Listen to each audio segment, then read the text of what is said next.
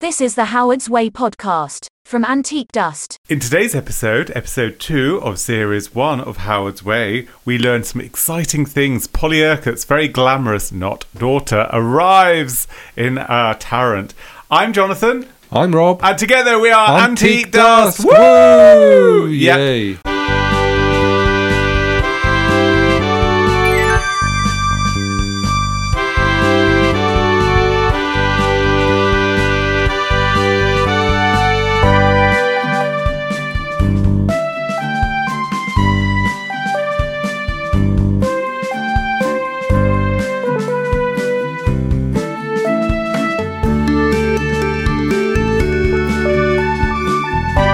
So, we have just finished watching episode 2 of series 1 of Howard's Way. And it was gorgeous! I loved it.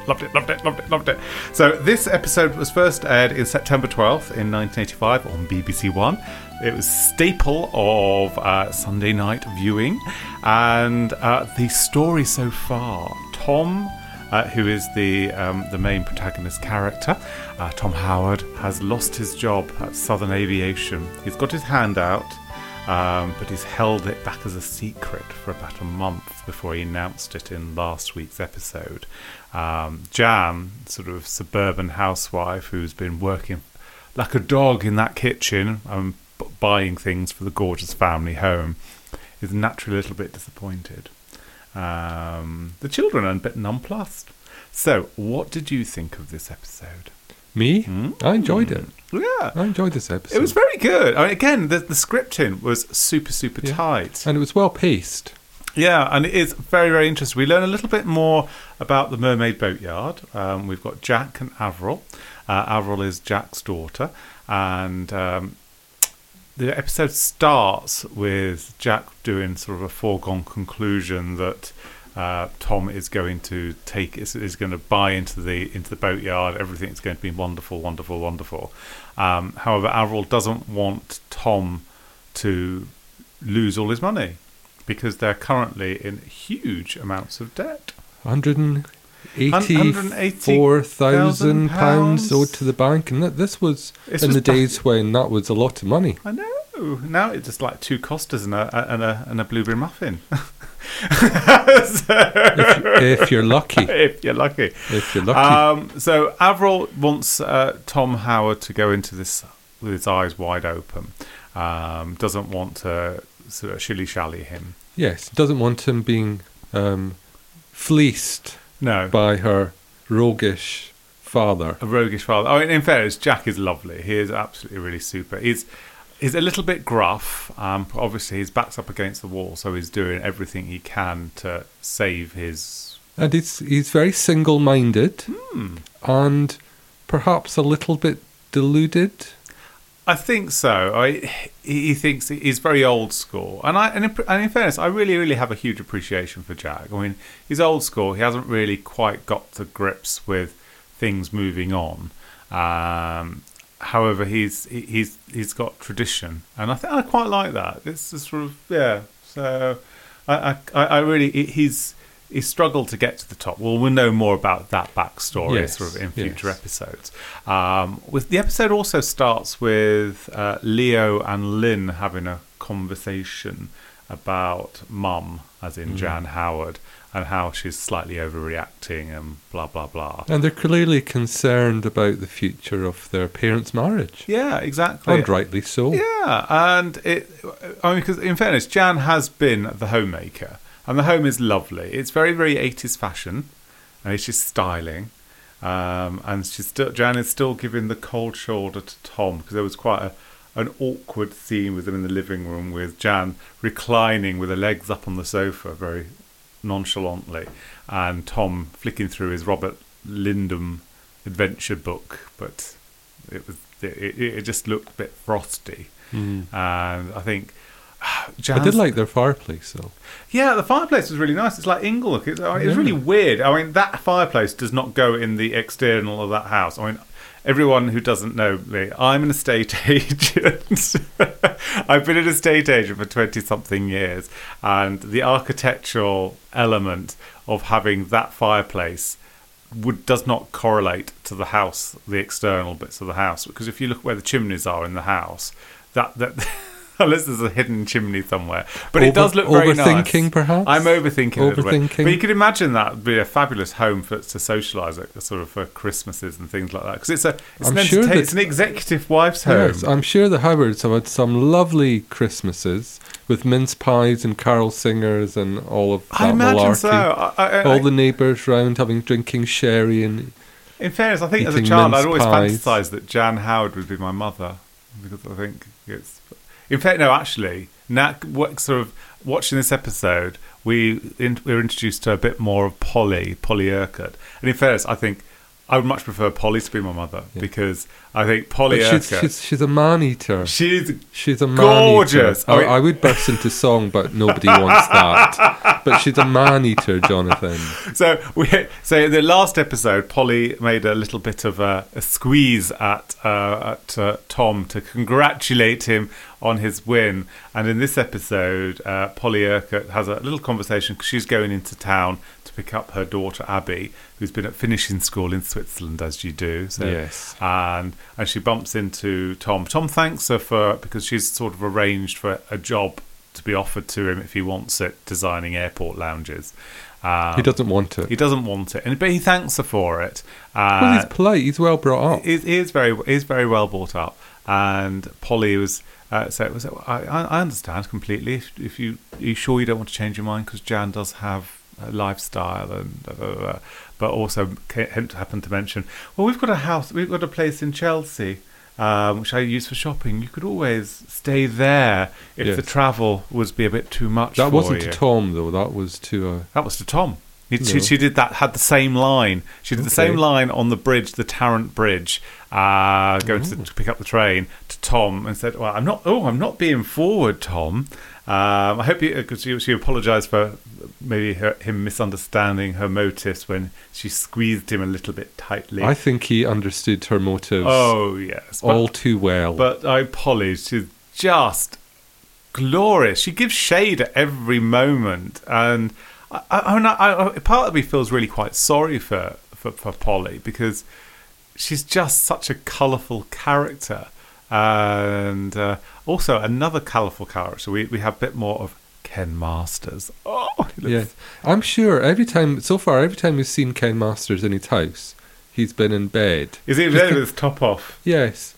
But I really like as soon as he gets home, he just pops into bed. Well, he's got Dawn. Dawn. I love Dawn. Dawn's really, really good. So Dawn's his live-in girlfriend. And which is quite amusing, because Dawn is a bit of a dolly bird. So she's big blonde hair, high heels, tight skirt, low cut tops, and things like that. And it's very much the 1980s page 3 style. Yeah, sort of Samantha Fox, Essex girly, that type of thing. Big hair, big everything, big accoutrements. Yeah, accoutrement, and so we first see another scene of Ken reclining in his boudoir. Yes, watching the snooker. But he's got a really big painting behind him of a red painting with a tree, and I really quite like that. I'd give that house room,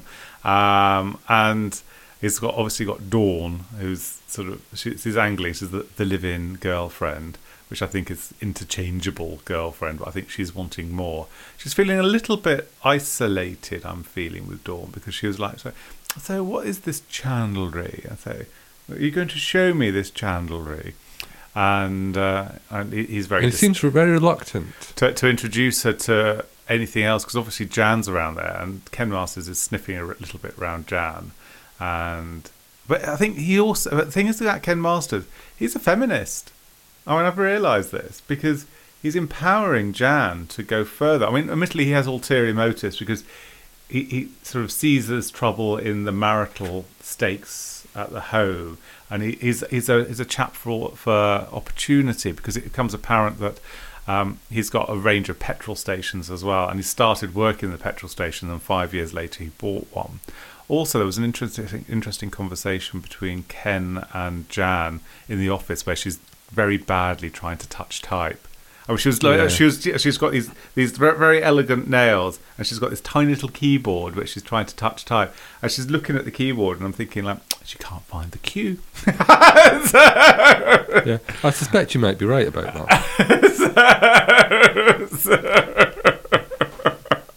But those were the kind of typewriters that we had back in the in the 80s. Those really tiny It ones. was a tiny with a little screen on it. Yeah. Tiny screen. Yeah. Uh, So basically, the way that worked was that you typed and it appeared on the screen, Uh-huh. and then it was transferred onto the paper, so that you could do corrections more easily Before it went onto the actually went onto the paper. So you didn't have to. That sort of eradicated the need for Tipex. Yeah, and also if you typed certain words or sentences regularly, then you could store them. Oh. So that if your salutations and all the rest of it could just be automatically typed at the touch of a button. Oh, so it's like predictive text before predictive text. Well, it's came not a thing. predictive text; it's stored text that you then get it to replay.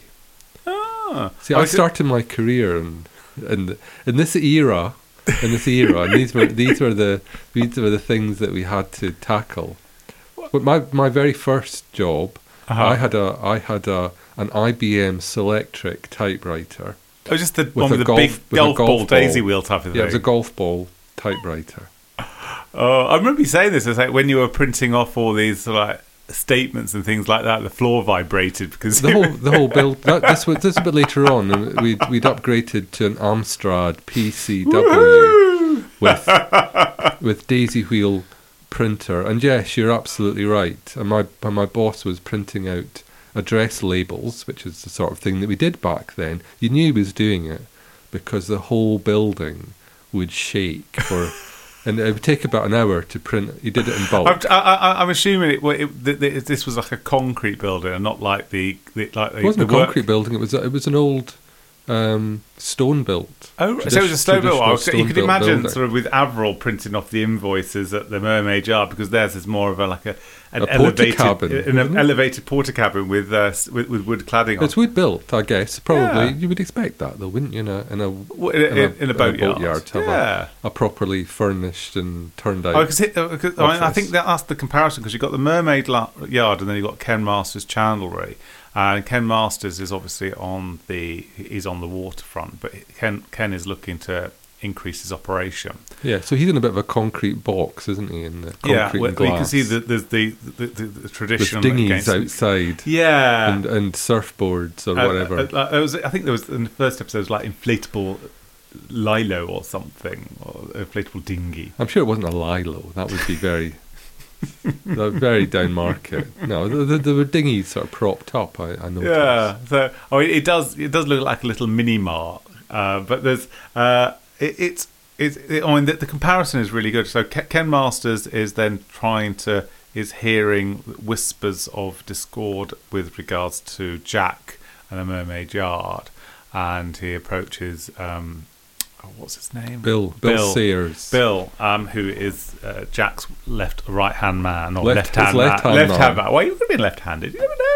know. So that sort of puts a worrying thought into Bill, because obviously business is a little bit slack at the Mermaid Yard, although there is the German contract that should be Yes, this fantasy German contract. should be imminently dropping. Imminent. And so Bill's a little bit worried now, because that seed of doubt has been introduced. Dawn is there, sort of is introduced to Bill with Ken, and she's like completely and utterly disinterested in anything really which isn't regarding her little orbit, which I think is quite. I think she's quite a complex character, is Dawn, and I think where she's also a fighter like Ken, so they're a bit of a kindred spirit, but she's not picking up on the hints and tips. Where I say Ken is angling for the social hierarchy with regards to having Jan as then the sort of his giving him inroads, his passport to the Tarrant Glitterati. Yeah, there's a Tarrant Glitterati. Also, I say there was also a mention in this episode with regards to Polly, because I always thought Polly and Jan were long friends. But No, but we apparently not. Apparently, say because Jan arrived as with Abby, so Abby's been introduced to the Howard kids once. Yeah, but Polly arrived just as Lynn was heading off to university. So, well, maybe she's been there 4 years then. Yeah, I would have thought so. 4 or I suppose if Lynn's on a gap.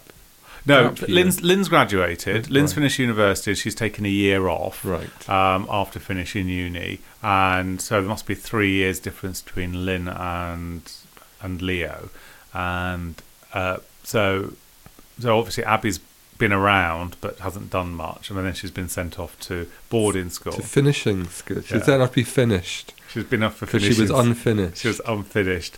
So, I mean, Lynn sort of mentions a little bit of backstory. And I think it was really well crafted because Abby was introduced to us as in, all right, say, with regards to Polly, I'm going to pick up my daughter. She's been in Switzerland for a year finishing school. It's cost a fortune. And then there's also Lynn has mentioned Abby, that Abby was a useless sailor and she seemed a little bit off kilter because I think Lynn is one of these sort of glitterati kids where everything sort of, she's been boating, she's done everything that has been the socially responsible thing. I don't think she was one of the debutantes that went into the London scene to be launched on the London scene. Well, we don't get any sense of that. I think she seems very Tarrant. It's very Tarrant-esque with regards to the social hierarchy. So she's not like upper middle class; she's like middle class. But she maybe has aspirations. I think and we learned that she had a boyfriend who tried to pressurise her into moving in, but she turned him down. Yeah, well, you could imagine that because she probably doesn't want to. I imagine she's just focused. She's sailing obsessed, and even Jan says in what sort of one of the conversations as well. She's going to go places even if it's in that bloody boat. So, and you can tell that with regards to Lynn. I mean, obviously Lynn has a little romance at the end of this series, but we don't want to do spoilers. Spoilers, sweetie. So Leo gets this job with Boise at the garage because Boise, the actor that played Boise, John Chalice in Only Fools and Horses, but the garage. It is Only Fools and Horses. Yes.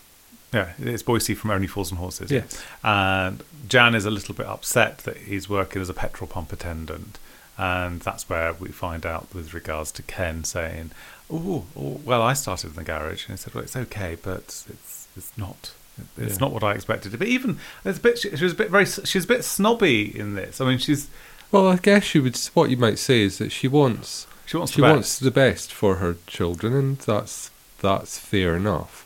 But I think also something that we learn in the dialogue in this episode is that Ken had a wife. Yes. And I wonder if that will be picked up in later storylines. Spoilers. It isn't. I know, and it's bonkers because that would be having that. There seem to be lots of pinpoints where things have been dropped in to conversations and which could be picked up at another point. Because there's lots of dangling threads. Yes. Things that are mentioned in passing that certainly would have potential, and maybe there was an idea there, but with the way that the story developed over the series, it was just never picked up. No, and I think it's. I mean, that would have been quite delicious. I mean, I've always thought that having a mini Ken Masters, if he had a son or a daughter that, like Damien.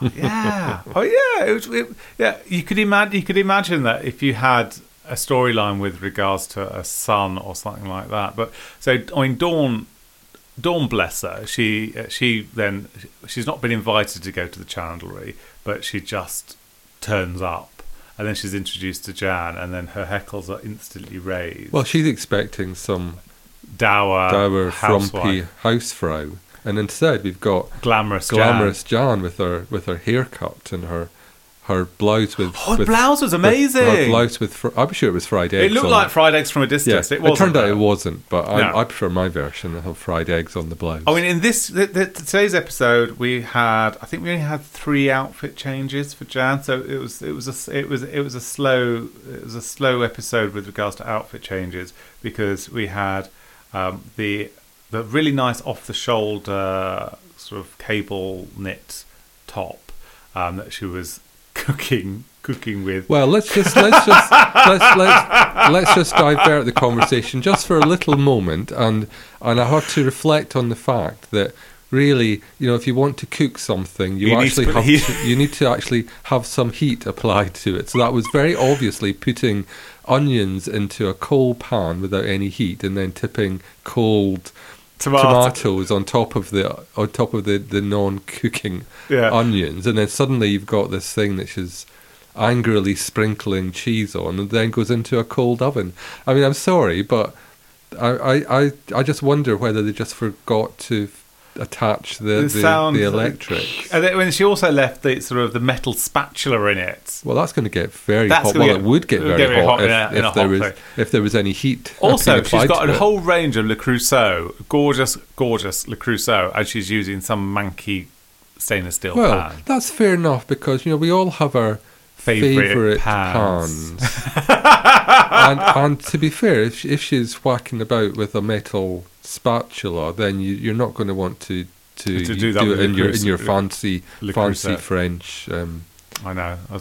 Cookware. The kitchen is. It hasn't exactly been staged as a kitchen. It's like a very blank. It's like we've just been to B&Q to get some new light bulbs for our extractor light thing. I'm sure that's all detail that is fascinating. We've been ogling over buying a new kitchen, and we've gone to the kitchens, and they're sort of like blank kitchens. That's very much like we were fondling splashbacks and marble worktops, which are very lovely.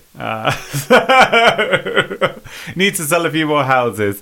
So we had 3 outfit changes. We had the cable knits one, then we had the nice blouse, and then there was another where she was at the workwear, which is a sort of an oversized blouse tied up with a belt, and then there was another outfit which was reclined doing the crosswords, trying to ignore Tom.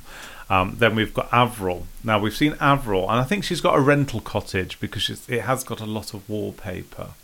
That's where Flock. It's Flock wallpaper in the entrance hall. Oh. But Avril was very much Sloane Rangery looking. She was very elegantly dressed. Yes, I can sort of imagine her in the part of the Bloomsbury sort of set, swanning around the. So we learned King's Road or whatever. We learned from this episode that Avril's been to business school. She worked in the city. She's come back, and Jack's been angling to find out why she's come back, and makes an assumption, which is a right assumption, that it was because of a man. There's always a man. There's a man. Always a man. There's a man involved. So she's renting thatched cottage, which is really quite sweet. Very lovely property. Yeah. Well, no, it's called thatched cottage because there's a massive sign on the gate. Which Jack goes through and leaves it wide open. Good job she has no livestock. I know. Or just think, so there's livestock that could have wandered in and eaten her roses. I know. Just tragic. Eating the thatch. I know. That's very bad.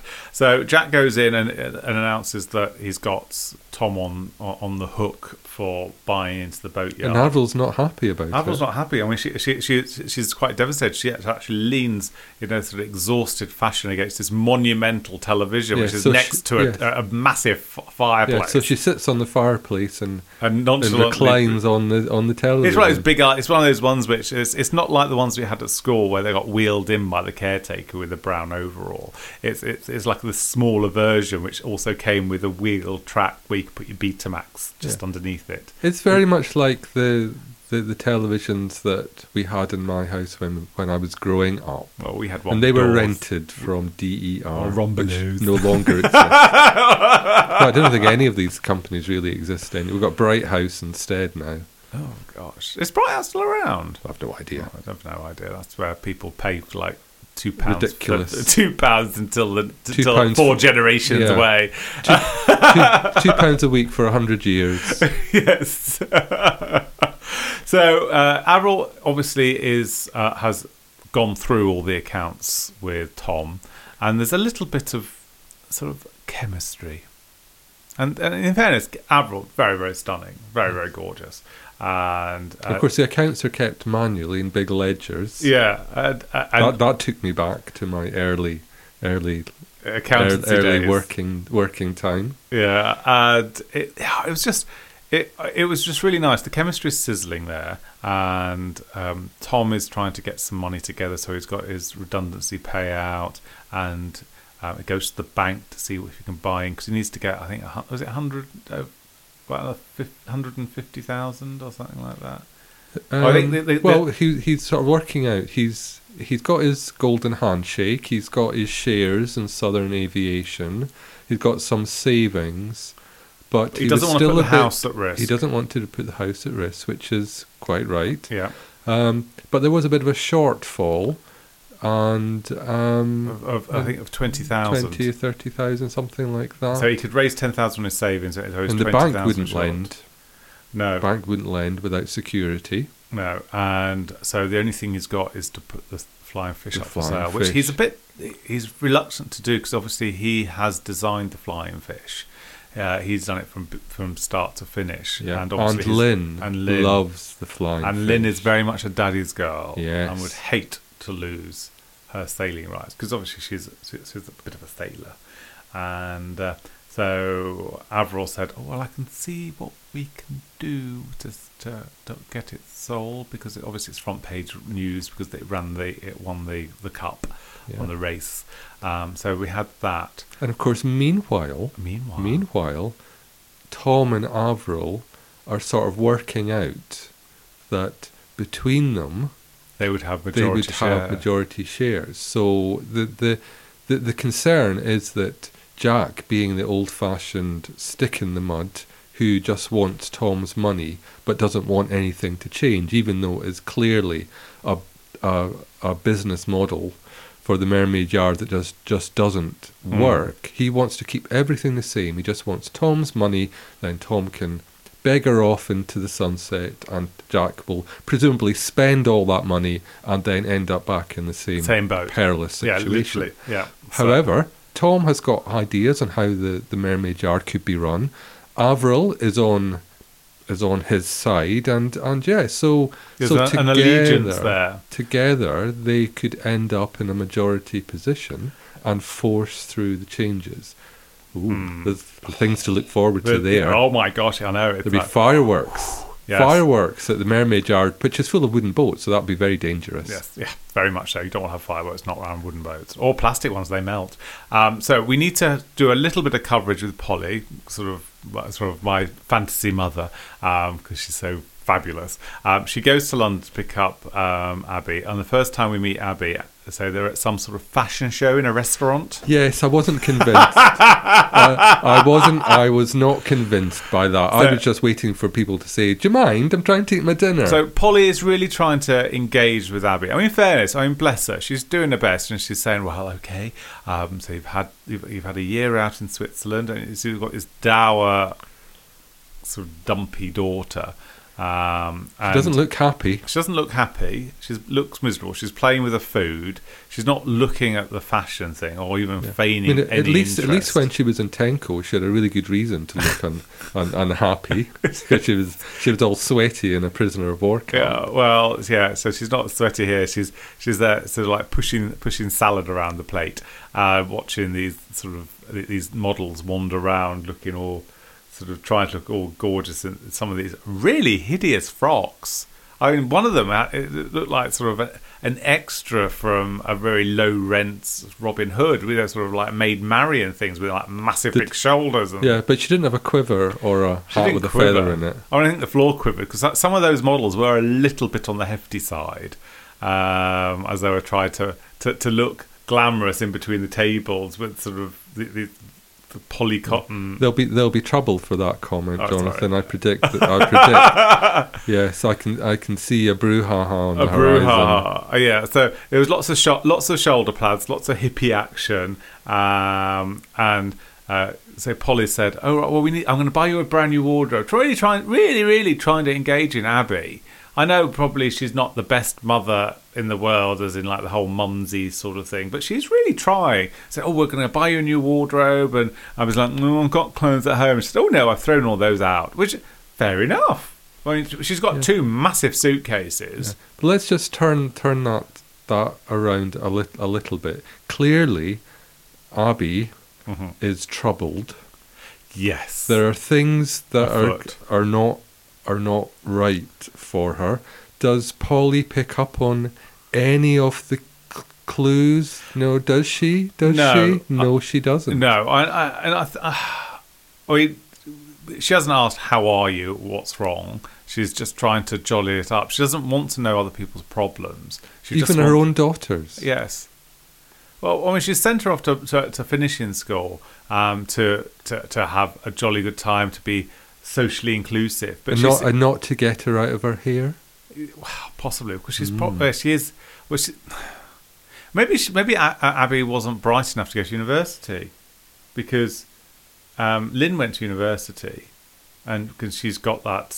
And she didn't come across as the sharpest knife in the No, box. she didn't come across. No, I mean she's gonna the whole Lynn type of model. I went to school with a few girls like that, and Maybe Abby and Leo are well matched in that neither of them wanted to go to university. Neither of them. Maybe she just didn't see the point of it. But then again, she accepted to go get carted off to Switzerland. But then again, if she hated her mum that much, Maybe she was just glad to get away, and do So- some skiing.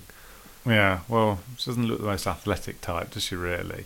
Anyway, says us, because obviously you can't see us, but we're athletic as you could possibly wish for, aren't we?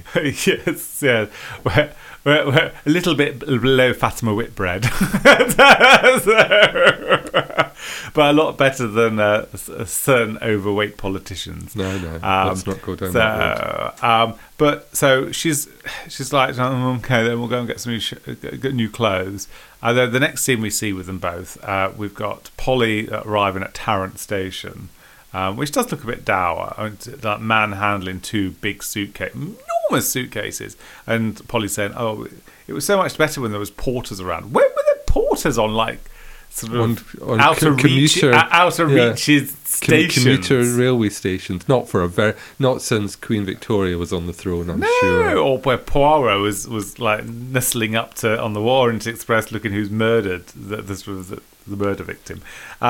So she arrives, and then sort of Polly sort of relegates someone to go and lift the suitcases, and Some random bloke, she flirts with, and then invites them to her use, pad in Chelsea. Use her Chelsea flat, which she uses for shopping, and he looks mildly interested. But I mean, I'd say Polly is just she gives shade at everything. Yeah. And then meanwhile, Abby is gazing at the railway tracks as the train goes on, clearly seeing that as being a possible way out of the situation. Of flinging herself off the platform, but then she drudgingly lollops after Polly, dragging her suitcase with her. But she's got a whole range of Liberty things, so she's had a jolly good time shopping in Liberty. Well, Polly's had a jolly good time. Yeah, shopping. Polly's had a jolly good time. I think Abby's probably had a fairly miserable time being dragged round shops by her mother. I mean, because in fairness, they say if you've flown from Switzerland to Heathrow and dragged out to lunch, the last thing you really want to do is go shopping. I mean, when you've travelled, all you want to do is go home and get changed. You don't want to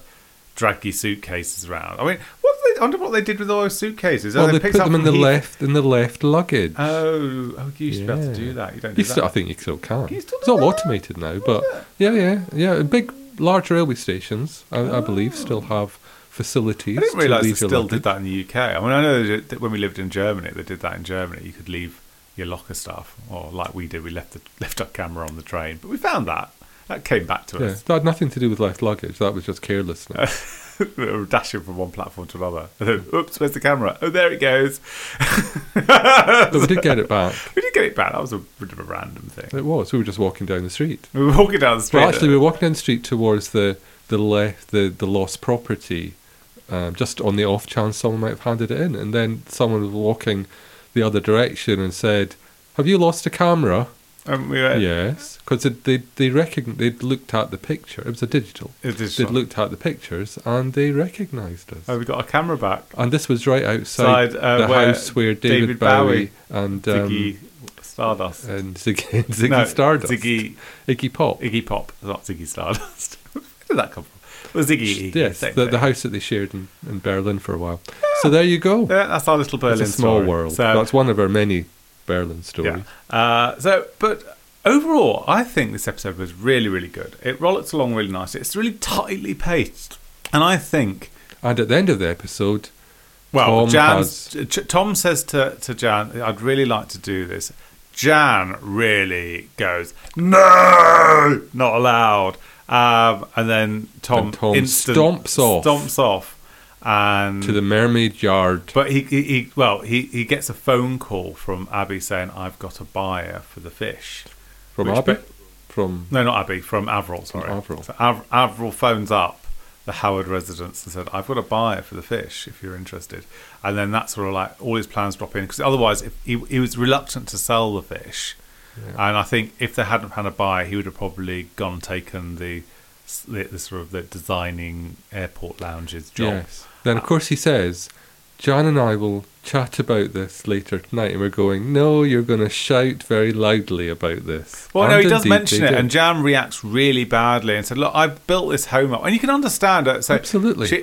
We find out that Jan met Tom at Southern Aviation. She was a secretary. She was a PA. She would have been an executive assistant. Executive assistant. She would be an executive PA, and she met Tom on her first lunch. And he took her away from all that. And then they all that gasoline. And it does sound as though they've had to scrimp and save to get where they are, which is fair enough. And Tom is like, I don't want to be 50 and not have done anything with my life, and is trying to put the foot down. And then Jan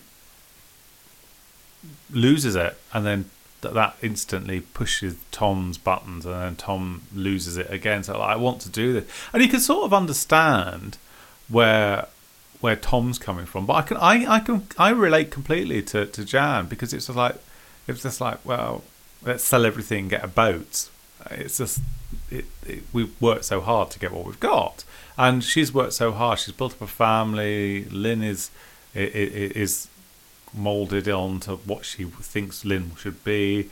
Leo's a little bit of a worry, but his heart's in the right place, and she's got her life, and she's got her friend, and she's got her lunch. She's got a little part-time job. And then she's thinking this foundation where everything's being on is being eroded.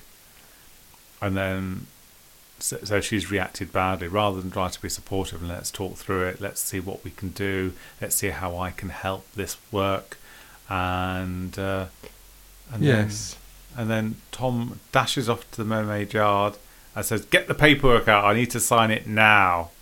And Avril turns around, very quiet. In their fairness, their chemistry was really, really good, because Avril is that calmness that Tom needs. He doesn't want the stressy thing, so he's going into what he's thinking is calm waters, which we know full well it's not going to be, because we've got 6 glorious series. But anyway, I love this episode. It's really good. But we only had three outfit changes from Jan, so she needs to up the quota for the next episode. Well, I'm sure once, because I'll be talked about Jan's being propositioned by Ken to set up the fashion business. Oh, yes. Don't miss that. Oh, no, it's not the fashion. He's wanting to set up a retail stop, so it's a one-stop shop for the yachty types, the marina things. So showing this empty unit with lots of boxes around. Say, look, that's what I want to do, and I want you to find the stock to put in there. So because you have marvellous taste. He's obviously not seen the inside of her. Oh, did I say that? did I say that out loud? Oops. Shush. Well, I don't think we'd have it. I don't think we'd get their wallpaper man round to put anything up in our house, because they say the seams in their living room. Yes, there were. I think it was just badly lit. It was badly wallpapered. So Ken has offered Jan a full-time job running that part of the operation. He's a bit loosey-goosey with regards to what it actually would involve, but he's got an idea, and I think the idea is a jolly good idea. And so Jan has the opportunity to become her own person. I mean, initially he has ulterior motives, because he wants to sort of get in her her underwear, sort of her underwear drawer. And yeah, so I mean, he sees Jan as that sort of golden ticket. The golden ticket. And in fairness, I think she probably would be. So that's how it ends. But it's glorious. So we've got episode 3 next week. Now, we do the Howard's Way. Who would we recast Yes. if we had a reboot? So last week we had a few suggestions. So last week we were wondering who would be cast as Tom Howard. I think Jack Davenport. Yes, we know. And you thought Tom Hardy. I did. And then we put that out to our listeners. On the Twitter sphere. It exploded! Carrie Owen, who was the actual wife of Glyn Owen. who would play Jack Rolfe, suggested, and it was actually quite a good suggestion. So see, she has suggested Glyn's son, Lloyd Owen, from Monarch of the Glen and other such programs. And actually, you know what?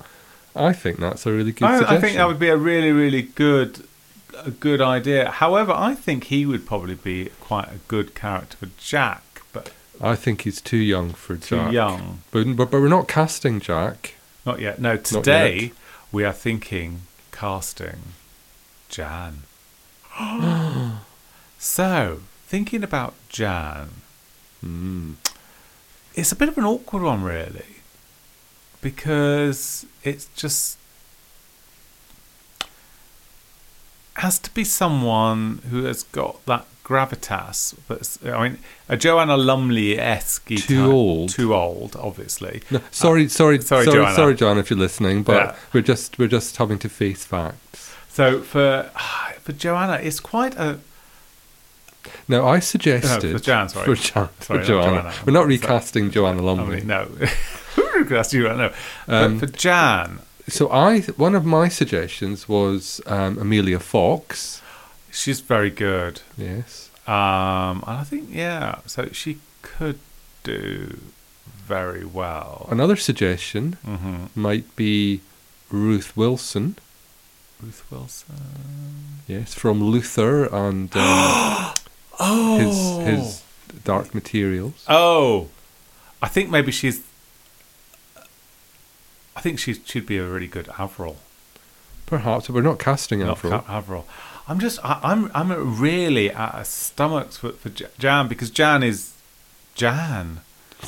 And it's really, really weird because it's you just can't make the separation between actress and character. No, can you? Because it is really, really difficult, because I don't think there's anyone that has that. How about Kristen Scott Thomas?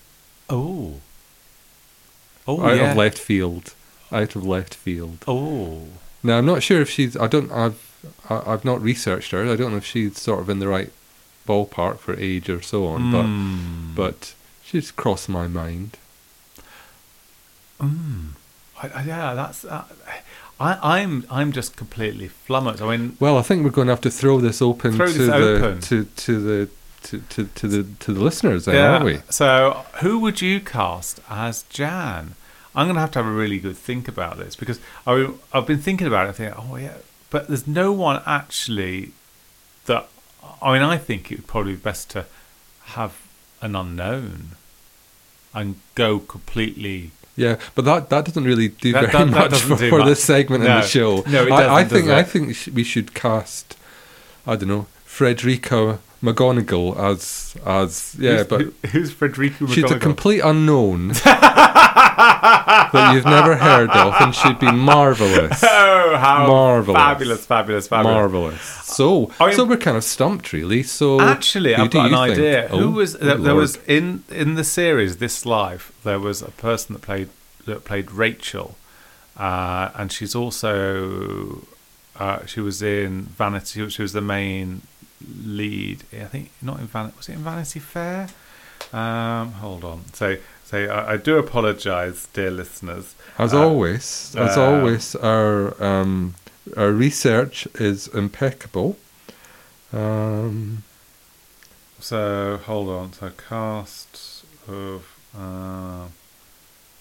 Okay. So Natasha Little. Yes. That you're suggesting. And she's broadly in the right. She's just a little bit younger than me, so she's broadly in the right. So she was Lady Caroline Langbourne in The Night Manager. That was really, really good. and also she was Christina Moxham in the BBC miniseries 13. So I think the thing with the character for Jan, it can't be someone that is too affiliated with anything too big. So you're ruling out soap stars? Well, I mean, I think a soap star. Well, we don't really watch the soaps, but So we're saying no to Sarah Lancashire then, as Jan. oh, actually, I think Sarah Lancashire would probably because she is. Don't go casting other men. We've not got there yet. No, so don't go casting other parts. The thing is, Sarah Lancashire is a character actor. I think you'd need to have character actors because you don't want to have. I mean, because Joan Collins, when she went to Dynasty, Joan Collins is Joan Collins. Well, Joan Collins is Joan Collins. Yeah. So yeah, but it's Alexis, wasn't it? Alexis. Alexis Carrington, Colby Dexter Morell, or something like that. So I just made that up. I think that's the thing. You can't have anyone. I think it needs to have I think it needs to be a character actor. I know Howard's Way was really dismissed as being a bit melodrama and everything, and it was never. Although it would try to compete, or it was the media said it was competing with Dallas and Dynasty and that sort of thing. It was its own right. It had its own energy. So we're not casting Joan Collins then as Jan. No. Well, maybe she could be Laura. Right age. I have my own ideas for Laura. Oh, but we're not casting Laura. We can't cast. We're Laura. not casting. We can only recast. We're not casting. We can only recast the actors in this series. And one a week. One a week. So I will keep my suggestions for Avril and Polly and et al. Under my hat for now. Tomorrow, the next episode, we have. I think we get to meet Jan's mother, who's amazing. I love her to bits. But we'll have to hold that one back. I used to have a book that was written by the actress who played. She wrote mystery stories. Anyway, that's neither here nor there. We'll talk anyway, about that next week. So if everyone say we do a tweet along every Sunday at 8 o'clock with the hashtag Howard's Way. Or one word. You can follow us on social media networks at Antique Dust. We would love to hear you and all your lovely Howard's Way stories. Yes. It would be fabulous. Yeah. Has Jonathan told you about his impending cardigan? We'll save that for next week. We'll save that next week. Dun, my zip-up cardigan. A zip-up cardigan. Marvellous. Anyway, so that's farewell from me, Jonathan. And it's goodbye from me, Rob. Bye-bye. Bye.